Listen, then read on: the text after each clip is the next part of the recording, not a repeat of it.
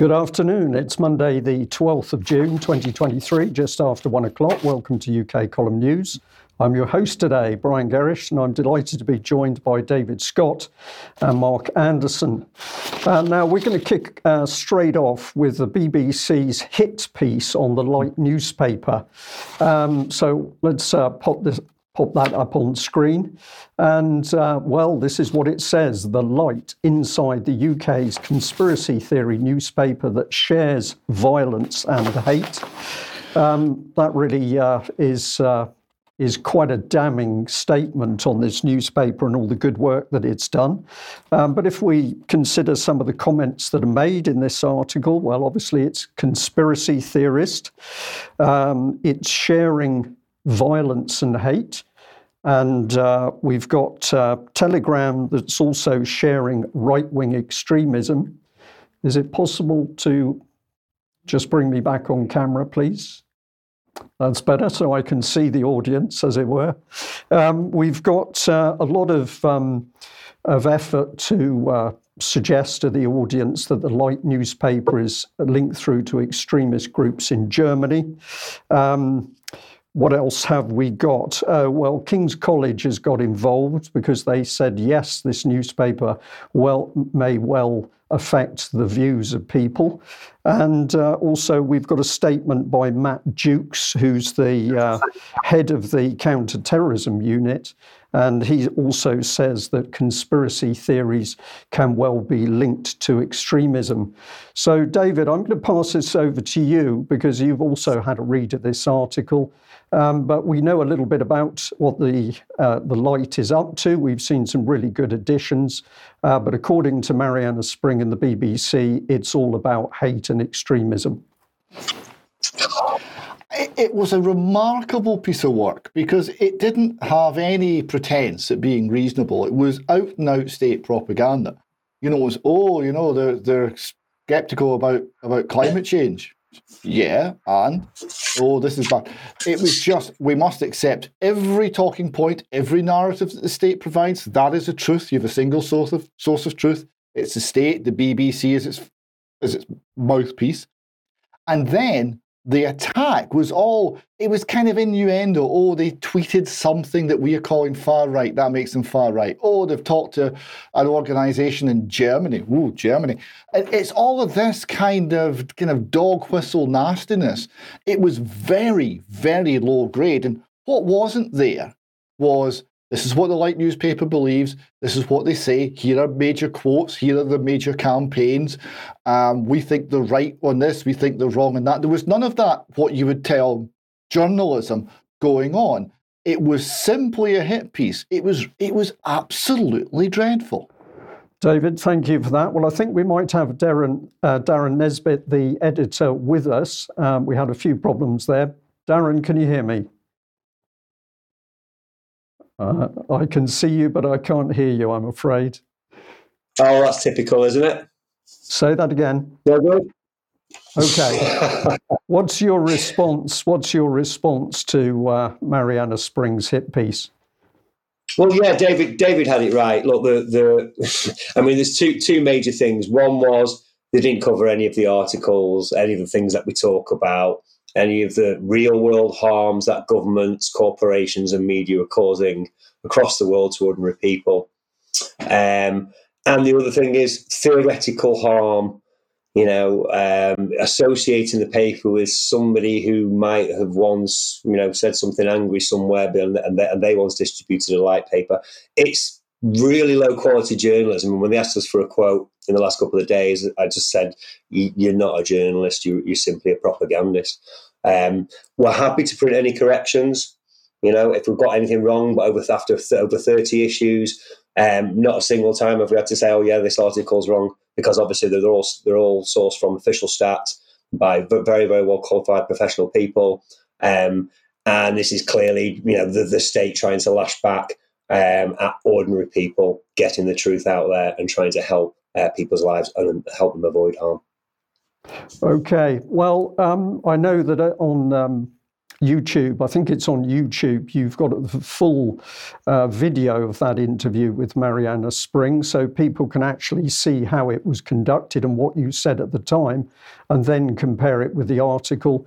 But to me, certainly the article doesn't show any of the good, productive work that you've done. This is, as David Scott has just said, it's about innuendo. Darren, we're very short for time today, unfortunately, but do you think that you will entertain Mariana Spring again? Would you have her back to have further discussion? Not really. I mean, you can see the full 3-hour interview with her. It's on Rumble, and it's called, if you put Mariana Spring in conspiracy land in whatever searching.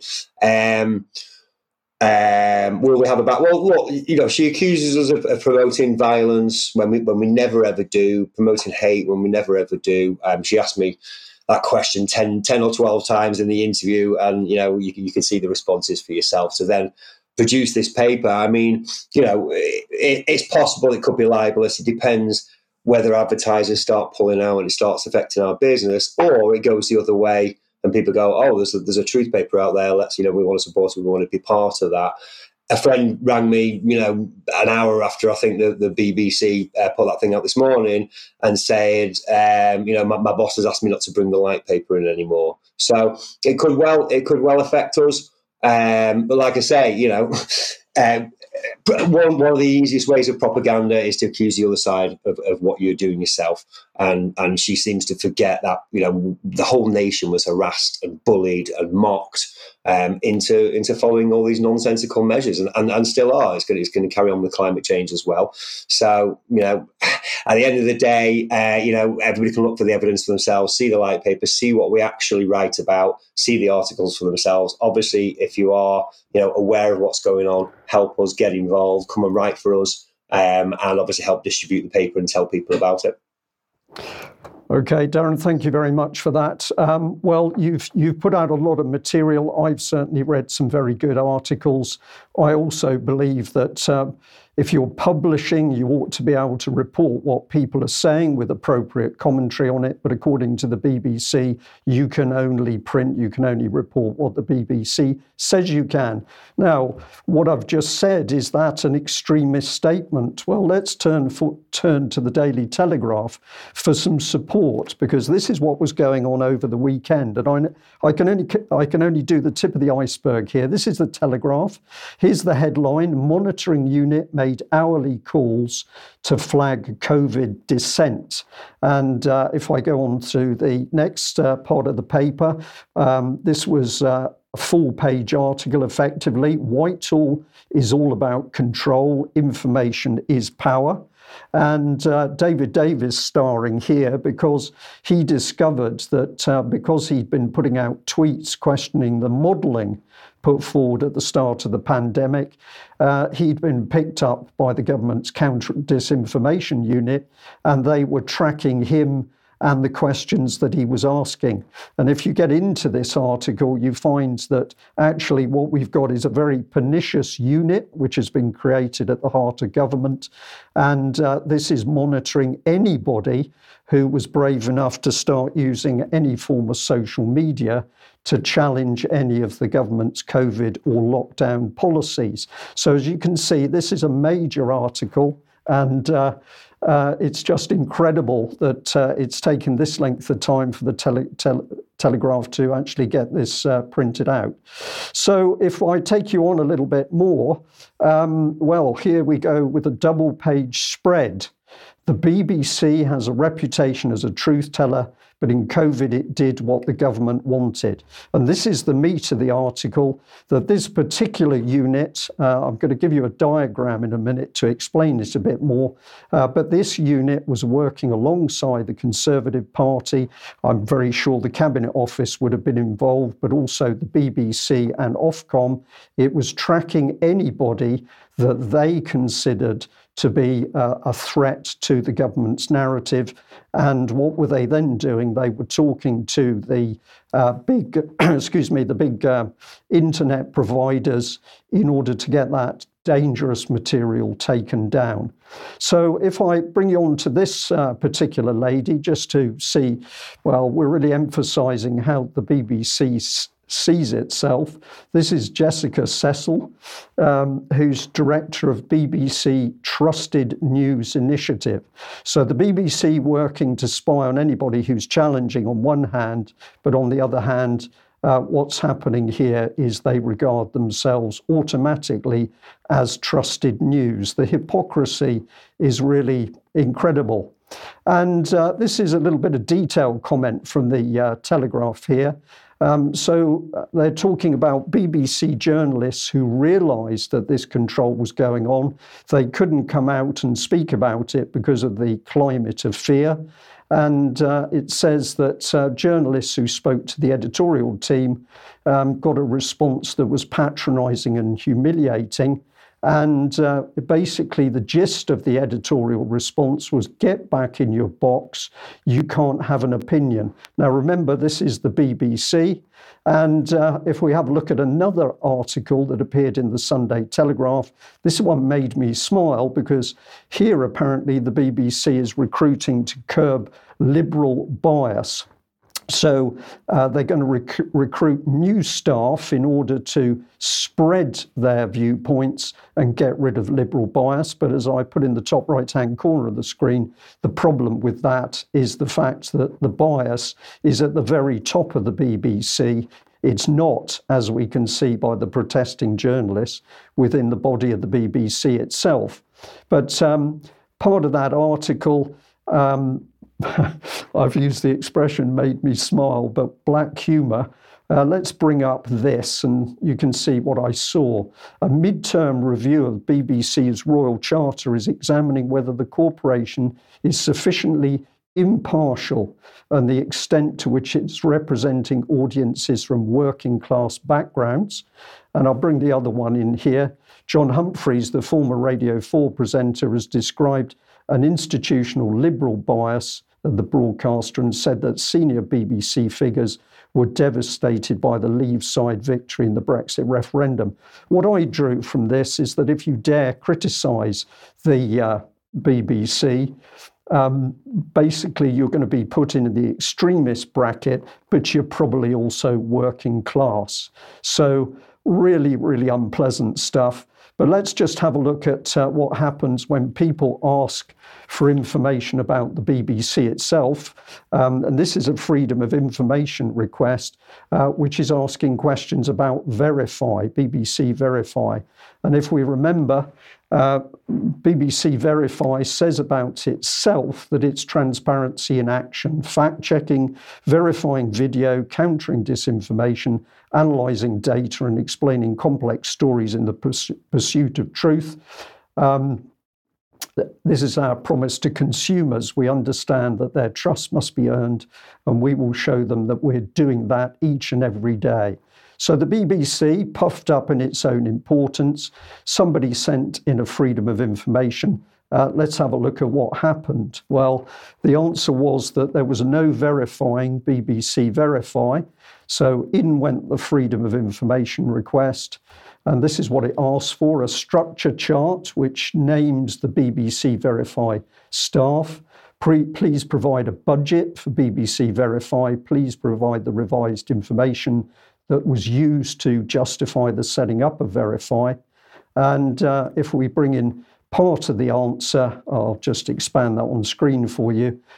Basically, the BBC's response is, whoa, we can't answer this question because BBC output or information that supports and is closely associated with these creative activities is held for the purposes of art, journalism or literature, and we don't have to give it to you. So at the end of the day, here we are with BBC Legal. They're simply saying, go away, we don't have to talk to you. And if I just do this very quickly on screen, HM government, of course, at the top, they're spying, they're using propaganda and censorship, but it's in a network. The Conservatives at the belly of the beast, the Cabinet Office, the Foreign, Commonwealth and Development Office, and the Secret Intelligence Services. But remember that the Conservative Democrats have already said that basically the Conservative Party is not democratic, so we can't trust it. They've also, people in their meetings have alleged that 6 people are in control of the Tories, but that very party has set up this pernicious counter-disinformation unit, and with it is a counter-disinformation policy forum. Who's involved? Well, of course, BBC was involved in it, but also Ofcom. And then if we consider we've now got Marianna Spring setting up fake accounts, and she's censoring and vilifying anybody who's involved in free speech. So remember, BBC Monitoring is spying on overseas media and feeding that back to the intelligence services. BBC Media Action is setting up clone media channels. It's also fomenting internal dissent, as it did in Syria, and we're very sure that will be happening in Ukraine. BBC propaganda is pushed into the host country, and it's reframing audiences. And let's not forget 77 Brigade, which has been in the COVID mix. And over on the left of your screen, I'm going to remind people that the very same Conservative Party was using the Behavioural Insights team and behavioural change in order to stop people challenging the government's agenda. So do we trust our government? No. Do we trust the BBC? Certainly not. They're both working together. David, over to you. Yes, well, let's move on to matters in Scotland, and it's been quite a weekend. We have here our press release from Police Scotland. Investigation into Scottish National Party funding and finances. Woman arrested. And we can just pop that on the screen. There we go. And a 52-year-old woman was today, Sunday the 11th June 2023, arrested as a suspect in connection with an ongoing investigation into the funding and finances of the Scottish National Party. At the time of the release, she was in custody and being questioned. A report will be sent to the Procurator Fiscal. Now, this, of course, relates to the £666,000 donated by supporters of independence for a ring-fence fund to fund the next independence referendum campaign, which seems to have rather been redistributed. And that's the whole subject of the investigation.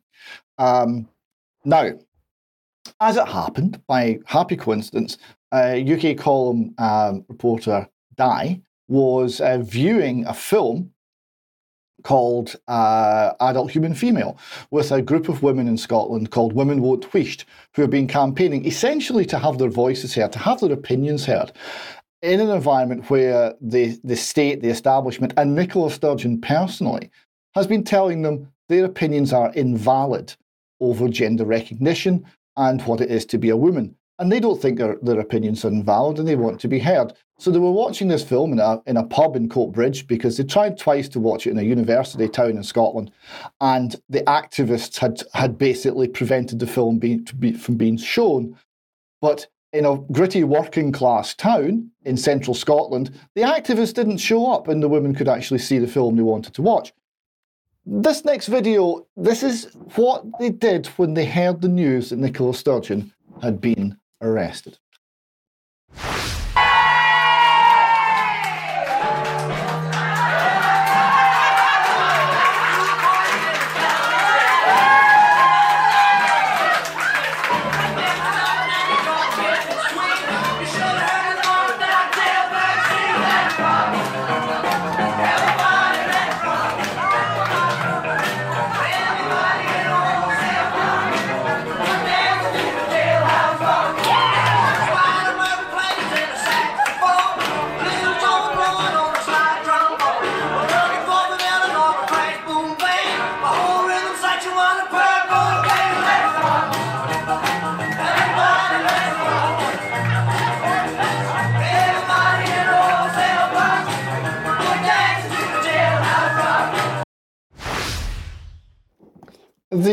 Women of Scotland letting you know how they feel. Now, the political reaction to this has been very interesting. Here we see the BBC reporting that former Justice Secretary, now Alba MP Kenny McCaskill, said the SNP is in danger of being a drag upon the cause of independence. Their vote is going to be diminishing. They're under the cloud. It's not going away anytime soon. This will tarnish the independence cause. What we require is to have a firewall between the SNP and the independence movement. I wonder what that will look like. We've got also Jackie Baillie, Deputy Head of Labour in Scotland, saying that Humza Yousaf should suspend Ms Sturgeon because of the ongoing investigation. I've no doubt in my mind he absolutely needs to do that, she said. And recent candidate for leadership of the SNP, Ash Regan, said the probe into the party's finances could be a distraction. Oh, gosh, you think? Could be a distraction, adding, I think Nicola Sturgeon should perhaps consider voluntarily resigning her SNP membership until this can be cleared up. Resigning would reaffirm Miss Sturgeon's commitment to the principles of the party. So the best thing Miss Sturgeon can do for the party is to resign. That's what it's come to politically. Nicola Sturgeon protests her innocence. She said, to find myself in the situation I did today when I am certain I've committed no offence is both a shock and deeply distressing. And the national SNP fanzine quotes her as, I know beyond doubt that I'm innocent. So it's rather prejudging the issue, using language that relates to courtroom, I think. But she's obviously protesting her innocence. The whole thing will be before the Procurator Fiscal and may or may not come to court. We will see. David, incredible events, because of course over the weekend there was a huge amount of material about Boris Johnson and what was happening with the Conservatives, and then the news came through Sunday, I think it was, about Nicola Sturgeon. Do you think women dancing in a pub in joy at hearing the news would be hate dancing for Marianna Spring? Well, it's in a working class town. So Marianna Spring would never know because she'd never go to a working class town. Okay, thank you for that. Now, we have been supporting over a number of months the very brave ladies and men, because there's some men in the team as well, from Public Child Protection Wales, and we're delighted to have Kim Isherwood with us today, who's going to give us a little update on how things are going. So, Kim, welcome to UK Column News. Thank you, Brian. Thank you very much for this opportunity. Okay, so tell us, how are things going at the moment? I'll do one of the critical things. You've been working very hard to raise money to cover all of the court expenses and potential fees from your actions. You were looking at £100,000. We've tried to give you some help with that. How is the fundraising going? Well, last time we was on UK Column, we managed to raise £10,000 in 24 hours, and that's all because of the UK Column viewers. So that's fantastic. We've now paid £99,000 in legal fees as of today, and we've got another 10,000 to go. So an expensive process, but thanks to UK Column and the viewers, we are getting there. You know, so that's really, really wonderful, that is. Okay, so Kim, tell us, how do you see the battle at the moment? You've done all this work, you've been rebuffed in the courts, you've had no backup from the BBC, of course, but how do you see things going at the moment? What's your plan? Okay, so bad news first. Obviously, the courts have decided that we don't have any parental rights at all over our children's education. It's concerning that it's around the subject of RSE with these unethical political ideologies. So the bad news is this case law can and will be applied to the whole of the UK. So the UK need to be aware of this. They need to read up on it. I suggest everybody goes to our website and find out what's going on. That's the bad news. So the government are coming after us for this money. They've removed our parental rights for this unethical ideology. But the good news is this. We've raised a lot of awareness. A lot of people are aware. The Prime Minister has said he's doing an inquiry into RSE. We believe that is lip service. But from this talk in Parliament, what has happened, Brian, is all of our information has been proven as fact. So we've proven that everything that we've put out there is fact, not just in the media now, it's in the High Court as well. It's all been proven as fact. So that gives us grounds then to fight. We're no longer this misinformation that they are labelling us.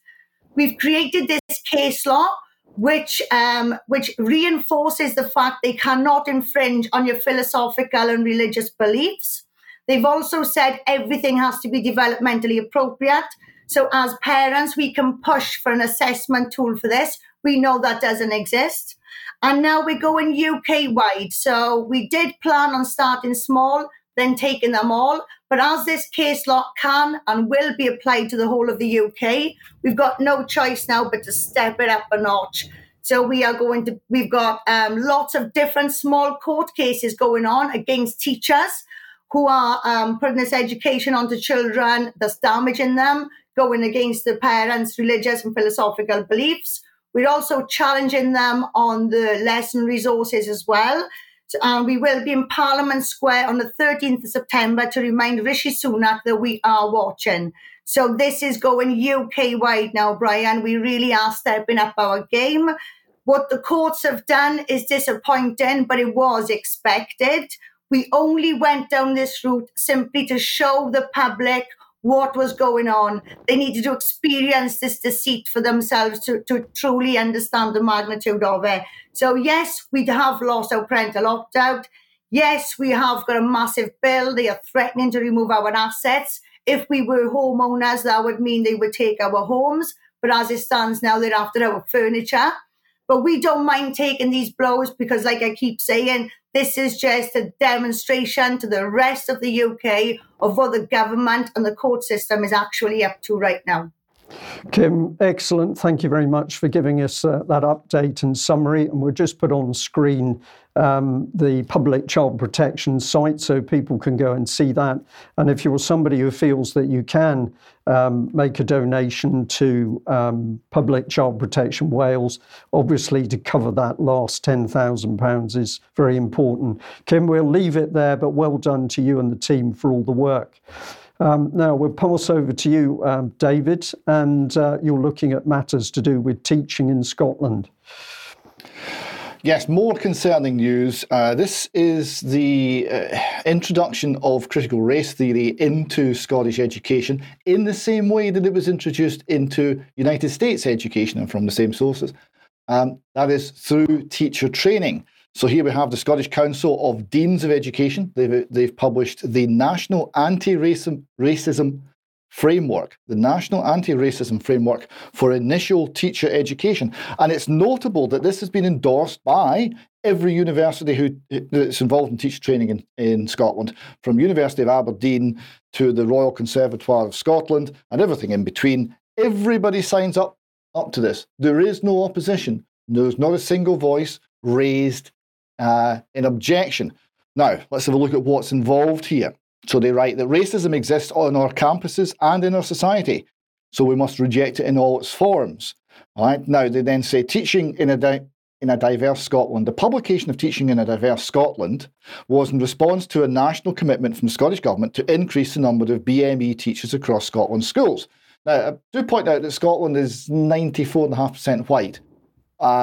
So the diverse Scotland they're talking about is something that they're maybe trying to create rather than so much exists. The document then goes on and it goes down every cultural Marxist critical race theory line that exists. For example, it writes, this framework offers an opportunity to consider structural changes to teacher education with clear critical guidance leading to tangible outcomes. These changes aim to disrupt the centrality of whiteness and enable different ways of seeing, thinking, and doing. So they're changing how the student teachers think and perceive the world. This is close to brainwashing. It is certainly a religion. That's what is now being inculcated into student teachers. And you better agree if you're a student teacher, otherwise no career for you. And it goes on here, what does anti-racist initial teacher education look like? Well, amongst other things, you have to understand the impact of whiteness. You have to consider the ways in which race and racism intersect with other factors such as class, gender, and sexuality. So that's intersectionality.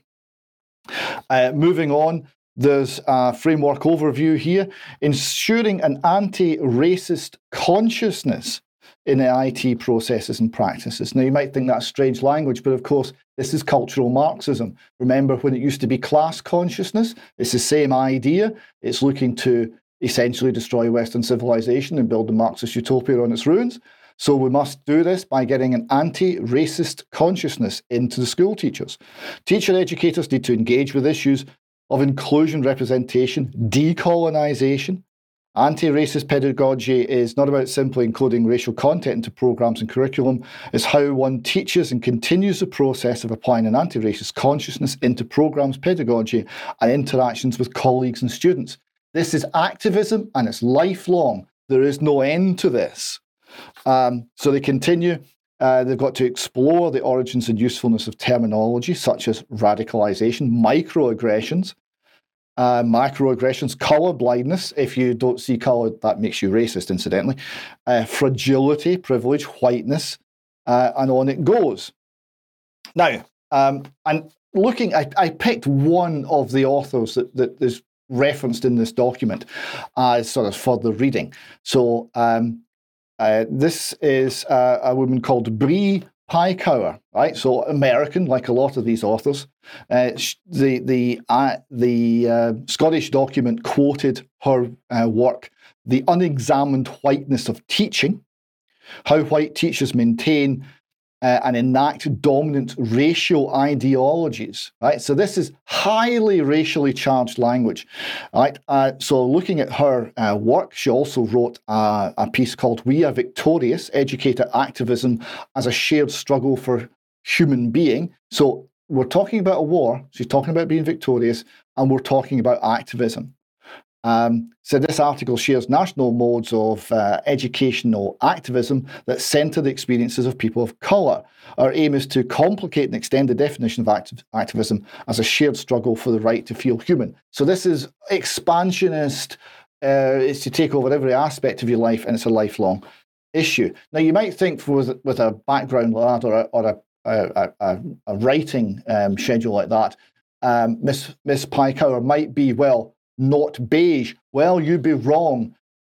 Here she is here, and other things that she's written, centering demands and vision of the Black Lives Matter movement in teacher education, and the unexamined whiteness of teaching, how white teachers maintain and enact dominant racial ideologies. That's the one that was referred to in the Scottish document. So this is the ideology, virulently cultural Marxist, seeking to essentially destroy the culture that we're bringing it into. And every Scottish university has endorsed this. This is a wonderful idea. Nobody thinks there's any problem, or nobody's brave enough to say. And it's not just the teacher education, it's in other aspects of the universities as well. So here we have the University of West Central Scotland. Racism exists.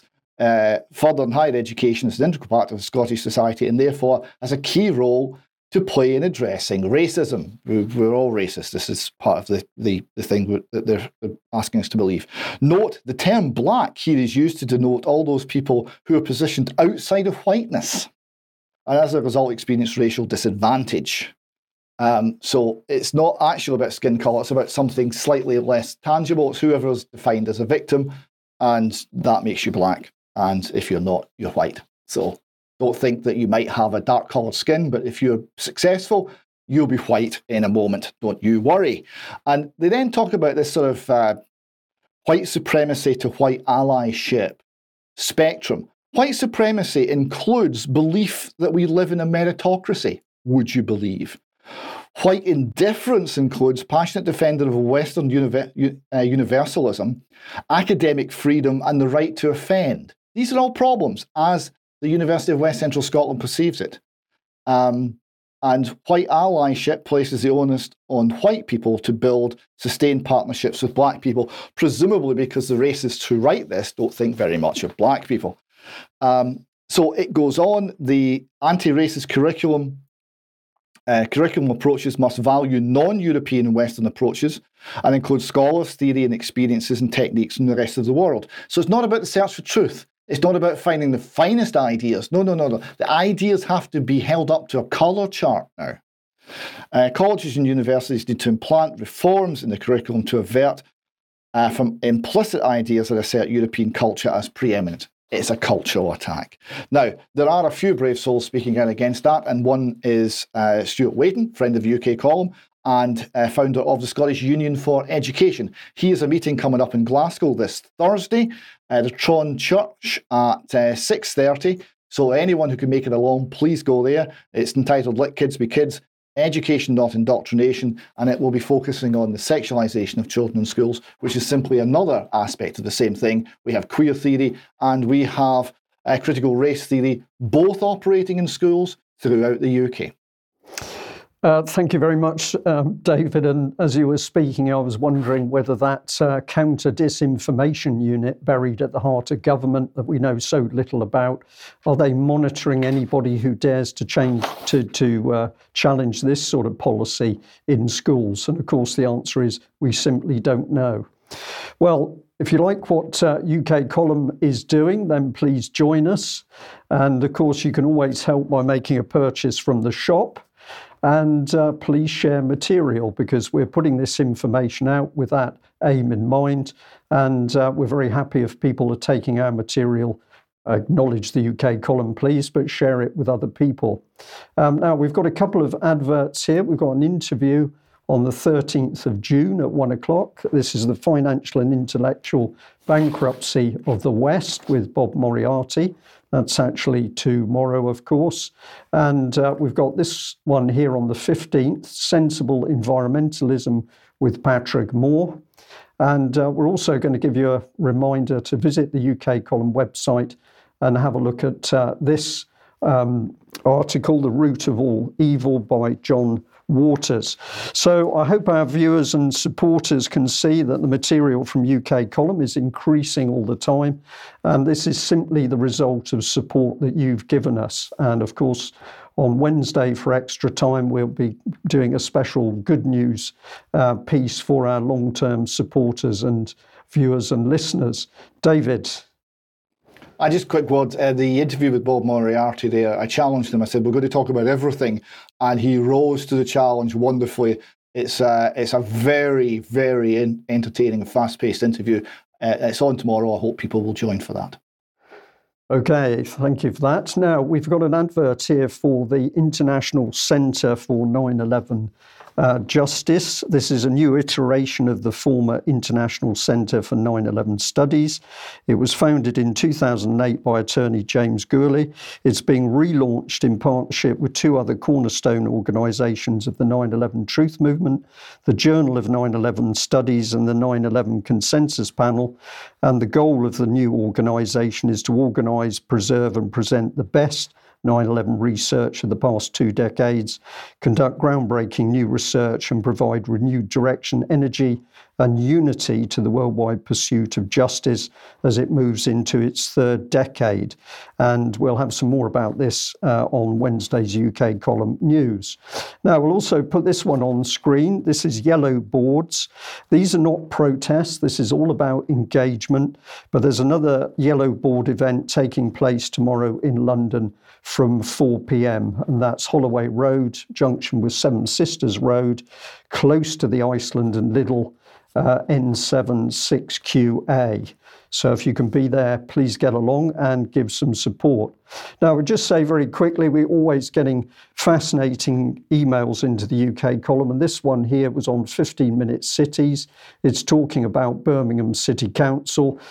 People are saying the madness that you're going to close streets to traffic and then suddenly you're going to be brave enough to let your children play outside when local residents know it's not safe. I'll leave for you to freeze the information on screen, but we've got 15-minute cities in Birmingham. We've also got the policy popping up in Odense in Denmark. And I'm going to say thank you very much for the Danish audience to send this through to us. This is what I found when I went to visit the link. And of course, what this tells us is that the 15-minute policy is not national. This is globalist policy and is affecting countries around the world. We've also got this email which came in a couple of days ago. It made me smile, but it's a serious matter. It's the it's Air Defender 23, which is 25 nations apparently training together in this air defence exercise. I'm not going to read out all the countries, but to me, this is heading towards a one world military system. And of course, if everybody's involved in that system, there can be only one enemy, and that's the population themselves. I'll let you think about that one. Now, let's give a welcome to Mark Anderson. Mark, delighted to see you. And you've got some interesting material here, which I'll let you lead off on.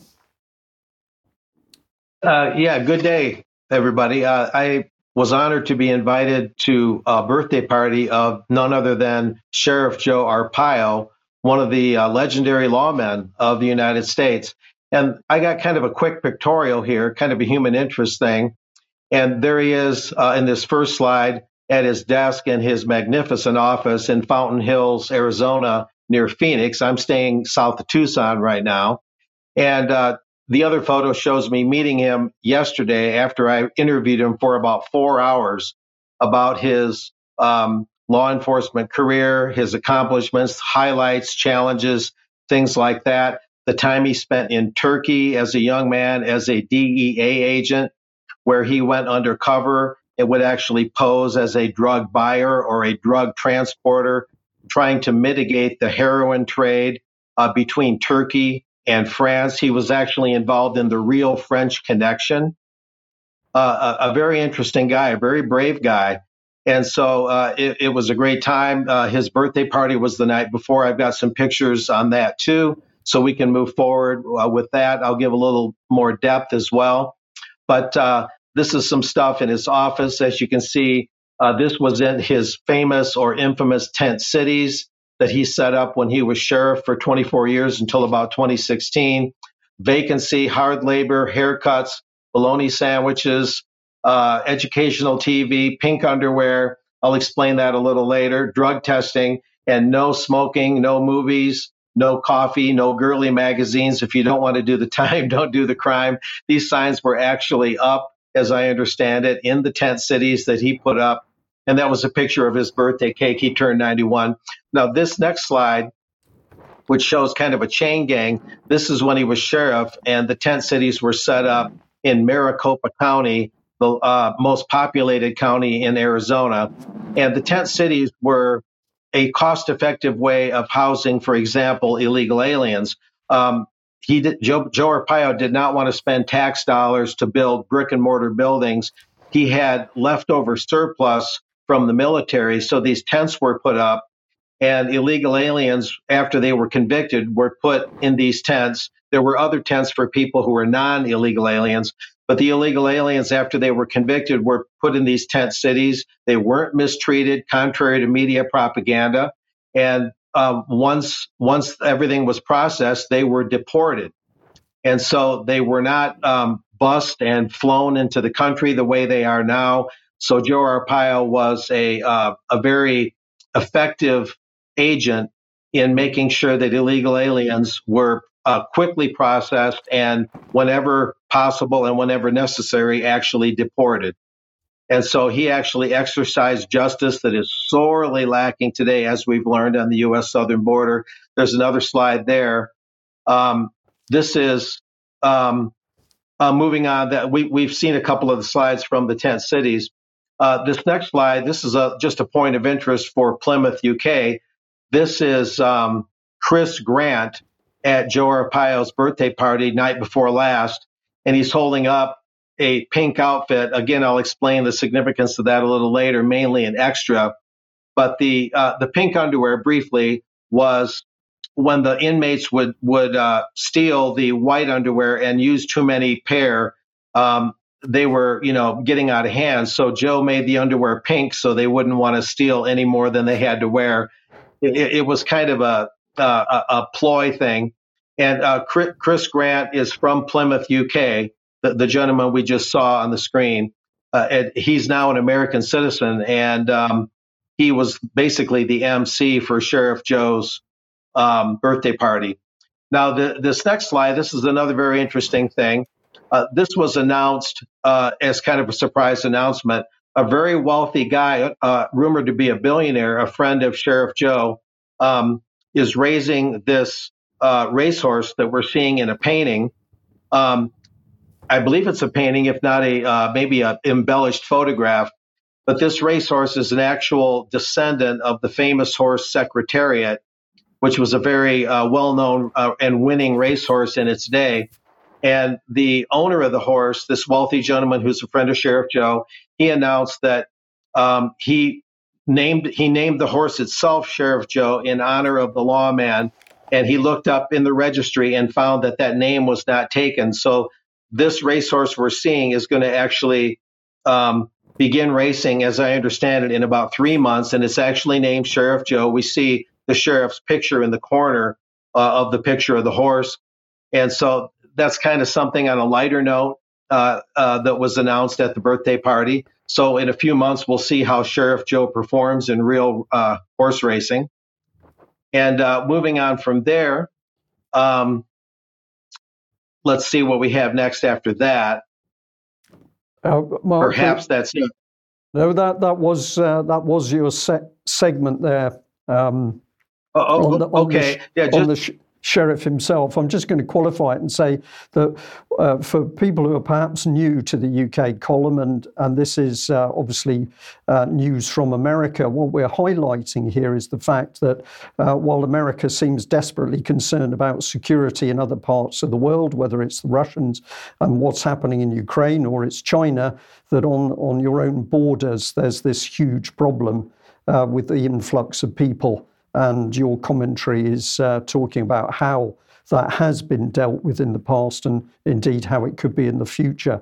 So, Mark, we'll bring you back in again shortly, but we need to just move on to an update on Ukraine. Now, a lot was happening over the weekend because it became obvious that the Ukrainian offensive was underway, but very quickly, social media was providing a lot of information, including video footage and photographs showing that all was not going well.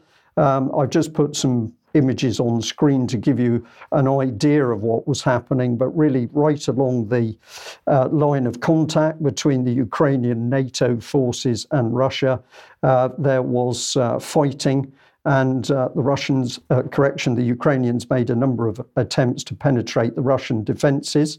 Very quickly, it was interesting to see the Western press starting to talk about this is about Leopard tanks that have been provided, but the article saying that more are now needed. And something else came up, which I thought was very disturbing, was that there were early calls that NATO members may send troops to Ukraine.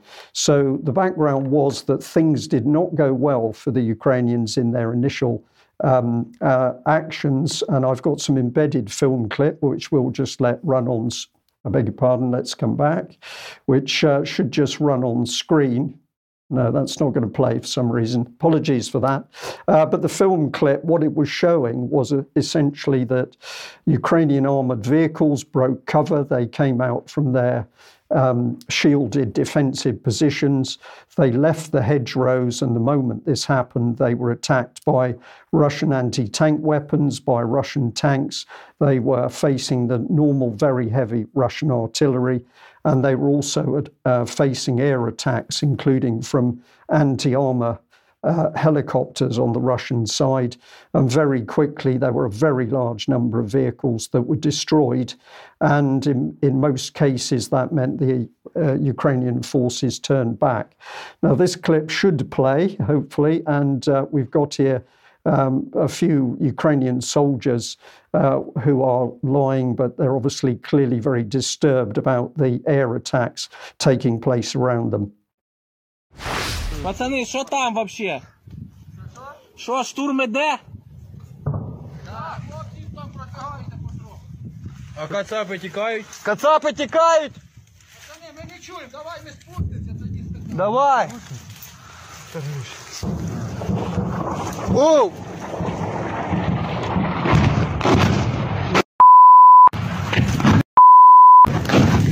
Град! Це град!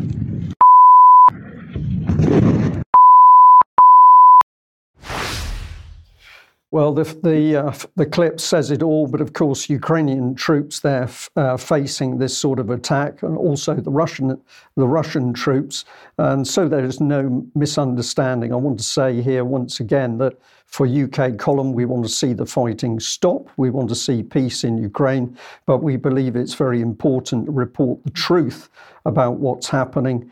And the facts are at the moment that it's not going well for the Ukrainians. And of course, the casualties are mounting.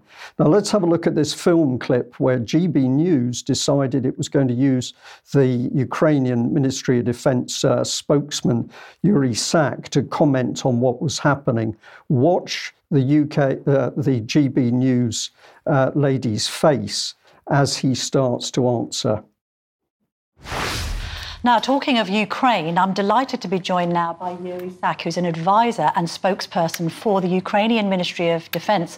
Yuri, hopefully we've got a good, clear line to you. Thanks so much for joining me today. Look, we're reading a lot about the Ukrainian counteroffensive, particularly some of the territory that you've advanced in Bakhmut. How's it going? Good morning, Camilla, and many thanks for inviting me. It's going according to plan of our military command. One thing that I would like to stress from the start is that one of the worst things you can do when you're fighting a war like this is to underestimate your enemy. So we understand, we know from our intelligence that this is an enemy which is capable of committing atrocities, capable of committing terrorist acts, as we have seen with the blowing up of the Kakhovka Dam. This is an enemy which, in many respects, has more weapons than the Ukrainian army. It outnumbers us. And it is an enemy that for the last 3, if not more months, has been building very strongly fortified defense lines. I mean, some of these defense lines, they are, reminiscent of World War II defense lines. Now, nevertheless, we, as a Ukrainian army, we are focused on deoccupying our land. And just literally 10 minutes before I came on your show, we had news that another village was deoccupied by the Ukrainian army in the east of Ukraine, and the Ukrainian flag was raised. So we don't have to already run victory laps, but we have to be quietly optimistic, and we have to trust in the Ukrainian armed forces and in our partners. And I would like to use this opportunity to thank the United Kingdom for standing with Ukraine from day one of this invasion, and the fact that you were one of the first countries who yesterday announced that you will be sending Ukraine £16 million package funds for dealing with the fallout of the terrorist act in Kakhovka Dam. So thank you. Well, there were a number of things there, but what I noticed, of course, is the man told us nothing. GB News brought him on screen to tell the British public what was happening with the Ukrainian offensive, and he told us nothing. She knew that, and if you watched, she kept raising her eyebrows because she's more or less saying, well, you're not saying anything. We did a little bit of due diligence on this individual, and let's have a look at what we discovered. So this is the Twitter header. Notice that we got Putin and Hitler juxtaposed in the background, a little bit of subliminal messaging. But this is what I found really offensive. A cartoon, Russian animal returns from Ukraine to his loving family. Very, very unpleasant, but apparently this is the sort of man that GB News feels should be giving us the truth about what's happening in Ukraine. And this one also offensive, but in a different way, because we've got the late Queen Elizabeth used as a cartoon to support the Ukraine regime's war. And I just found this was really, really bad taste. David, as always, we're very short of time, but what's your feeling? Lack of data is key. None of the things that matter are being discussed. The 80% of the casualties come from artillery. Russia had an advantage of between 5-1 and 10-1 in artillery volume. Has that changed? Apparently not. We've not heard anything about it. It's not being discussed. Things which are significant are never being touched on. Yeah. And, well, we've got a man who can put that sort of material out. Now, what is his background? We have covered this before, but let's remind our audience, because he comes from an organisation called CFC Big Ideas. And if we get into that, this is what it's about, an international communications agency or consultancy. Here's some details about his part in it. So he's involved with legal backgrounds such as corporate wars and conflicts, but he's had an interesting career. He's been at the University of Wolverhampton. He's also been involved with the University of Oxford and involved with the Ukrainian Parliament. But we ask the question, who is he really? If we get looking at this CFC organisation, we find it's tied in with Pinchuk. And why should we pay attention to this? Well, CFC Big Ideas became our general contractor for the first Ukraine House Davos project. So now we're starting to see that there's a lot more to this organisation than meets the eye. And if we have a look at some of the projects from the Pinchuk, we come into this, people, society, world. And if I expand that and highlight this, the Tony Blair Institute for Global Change, Open Ukraine Foundation, and the Council on Foreign Relations. So we're very clearly starting to see that this is highly political, globalist organisation. Could there be more to the spokesman for the Ukrainian Ministry of Defence?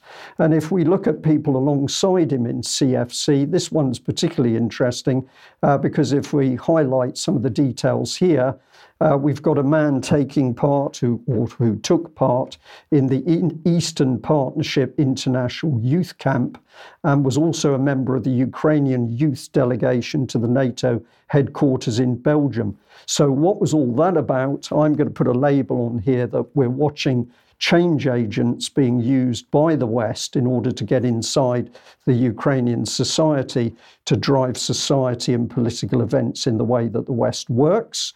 And if you want a little bit more detail on this, here's the Eastern Partnership Youth Forum, shaping the joint vision for the EU-EAP cooperation.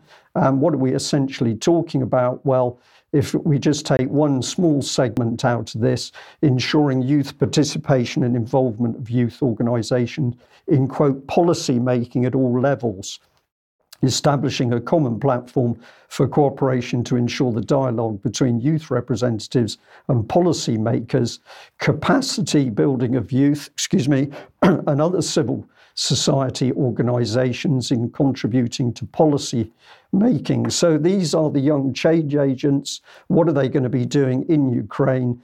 Unleashing the Western EU agenda.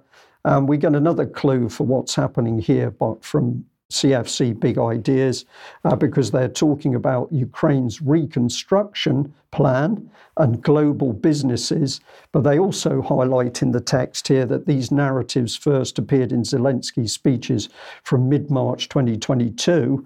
And if we highlight the bottom, it's talking about reconstruction efforts.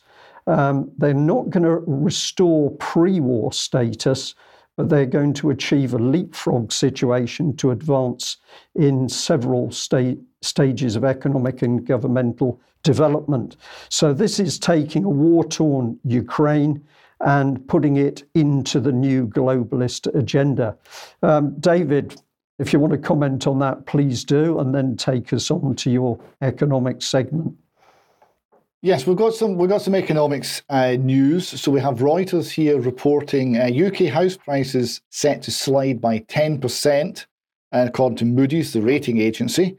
Persistently high inflation and the recent spike in lending rates will trigger a correction in the UK housing market, says Moody's Investor Service in a report. Now, that reduction in house values has already started. So here we see the Financial Times.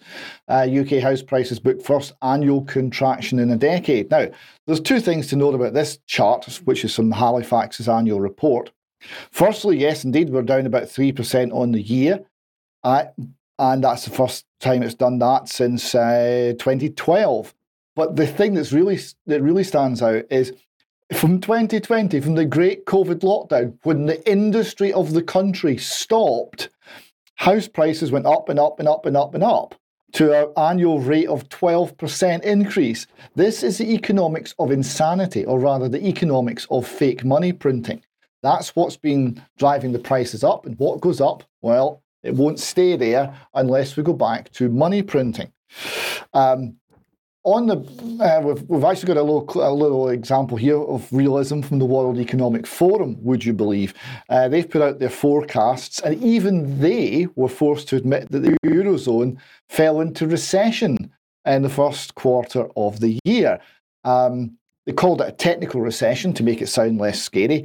GDP in the 20-country bloc fell by 0.1% January to March, and also 0.1% it fell in October to December. So that's 2 successive quarters of contraction, which is a recession. Now, so that sent me looking at how things were going in Europe. So where else would you go but the European Central Bank? So they've published EU structural finance indicators at the end of 2020. A couple of interesting things here. Firstly, the number of bank offices has fallen by more than 5%. So 1 in every 20 banks across Europe is closed, bank branches. And the number of employees is down as well. So if we look at that, there's a couple of graphs here. So we see the number of bank employees in domestic credit institutions falling steadily from 1999 down to the present day. But also the share of assets held by the 5 largest banks, that's going up. So what we see here is a reduction in the small banks, just as in the United States. The small banks are going, the number of branches are going, everything's being centralised, and more of the total assets are being held by the 5 largest banks, which takes us into too big to fail territory and all the problems that go with it. Also from the European Central Bank, financial stability outlook. They describe it as fragile. I want you to remember that word. That's their word, fragile. So they're talking about tighter financial conditions, affects household firms, governments and property markets. Financial markets are vulnerable to disorderly adjustments. That's collapse in more common language. It talks about stretched valuations, so things are overvalued, and low liquidity. So there's not enough cash about.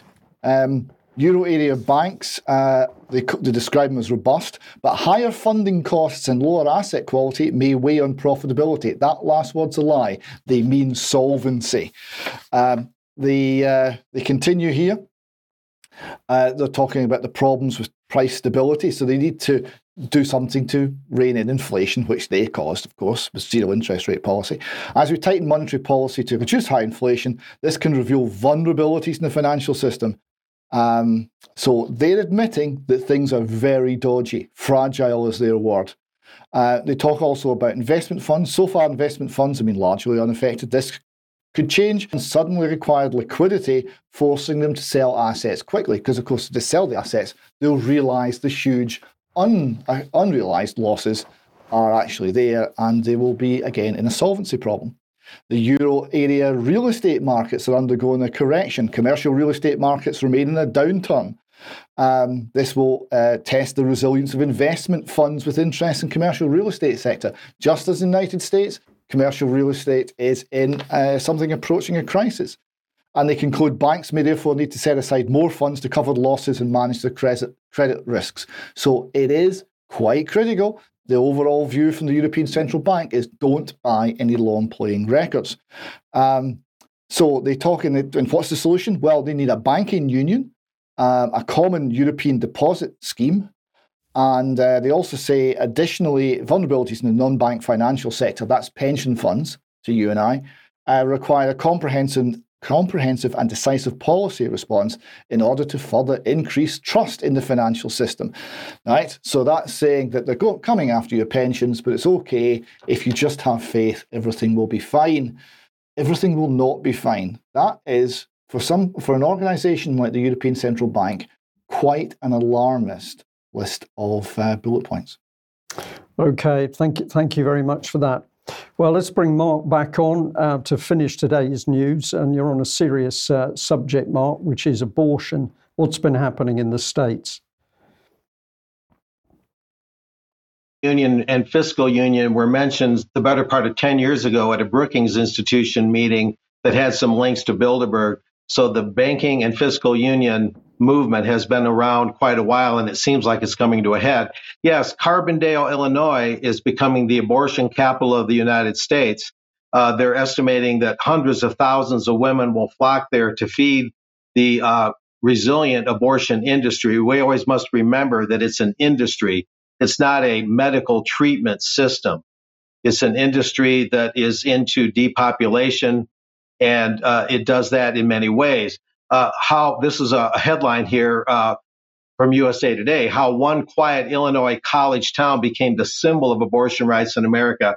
And the real story here is, besides Carbondale, a population of about 21,000, becoming this abortion industry mecca, because other surrounding states, by and large, there's some exceptions, by and large, stricter anti-abortion laws in the wake of Roe v. Wade going down. So everybody's focusing on this Southern Illinois community.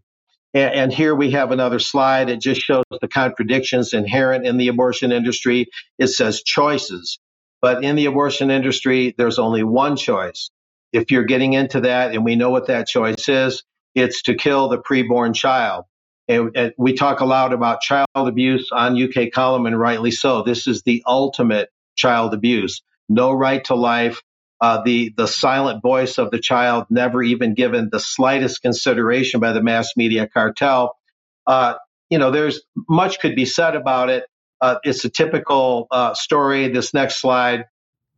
The 26-year-old had never heard of the distant southern Illinois town of Carbondale, but it became the closest option. So she cobbled together money, found childcare, and asked her brother for a ride, and set off one early morning to drive north across state lines to this town of Carbondale. And it mentions lower in this article that she could face health risks. So it just shows the cavalier and corrosive philosophy of the media, in conjunction with the abortion industry that it steadfastly and unwaveringly supports. The irony there that the woman finds childcare for one of her existing children, and then goes to summarily get rid of the other one through the abortion industry. And what's going on here really is the absolute absence of any other side to the story in this grisly industry. It's a constant and relentless media promotion of that industry to the exclusion of all other points of view. People that are right to life are considered virtual terrorists. You're right up there with being an election denier and a conspiracy theorist and things like that. So it's another way that truth is being stomped on. It's another way that the most vulnerable children of all are being summarily put to death. And the lack of balance and the total bias of the media is absolutely off the page. But now we see one town being named the mecca of at least the Midwestern United States, if not most of the country, as other states, again, mitigate against the abortion industry. So it's really the hyper insensitivity and callousness of the media in conjunction with this industry that I'm highlighting here in the months after Roe v. Wade, which was about the middle of last year, was overturned. So it's a story in flux, and this is one of the very most disturbing aspects of that. And we can leave it at that. The state of Maine is also going full court press to make abortion as liberal as possible. So it's a frightening thing to watch. There's a lot of high points. There's some reassuring points in other states, such as Wisconsin and others. But that's basically it for now. Just keeping an eye on this dynamic but disturbing aspect of American life. Okay, thank you very much for that, Mark. Well, it really brings us to the end of the news on a very serious subject. Somebody in the chat box said if they're killing babies in the womb, who won't they kill? Well, I think we're beginning to see nobody is safe with some of the policies that are being enacted on a global basis, but we'll cover more of that in the future. I just wanted to pop this one up on screen because over the weekend there was quite a lot of controversy going on around a US Air Force tweet which had a meme of a person saluting a gay pride flag, and this had caused quite a response from veterans and also serving military people, but this is the state of American military at the moment. I'm just going to contrast that with some comment here by Sergei Lavrov, who said Westerners say that everyone must respect the rules-based order. According to these rules, the Russian language and orthodoxy present a terrible threat to a world which wants to forget Christian values, Muslim values, and the values of all world religions, replacing them with their rainbow practices. So quite interesting to see those two side by side. But David, over to you to end with this fine little image. Yes, one of the memes that was circulating, there were many memes circulating, once news of Nicola Sturgeon's arrest hit social media, was this one where we have a cartoon Nicola Sturgeon, a favourite illustration from the land of the meme, standing before a height measuring board with Police Scotland information in front of her chest in her orange jumpsuit. We'll leave that one there, I think. Okay, thank you very much. Well, I'm going to say thank you to you, David, and also to Mark, and of course our guests for joining us today.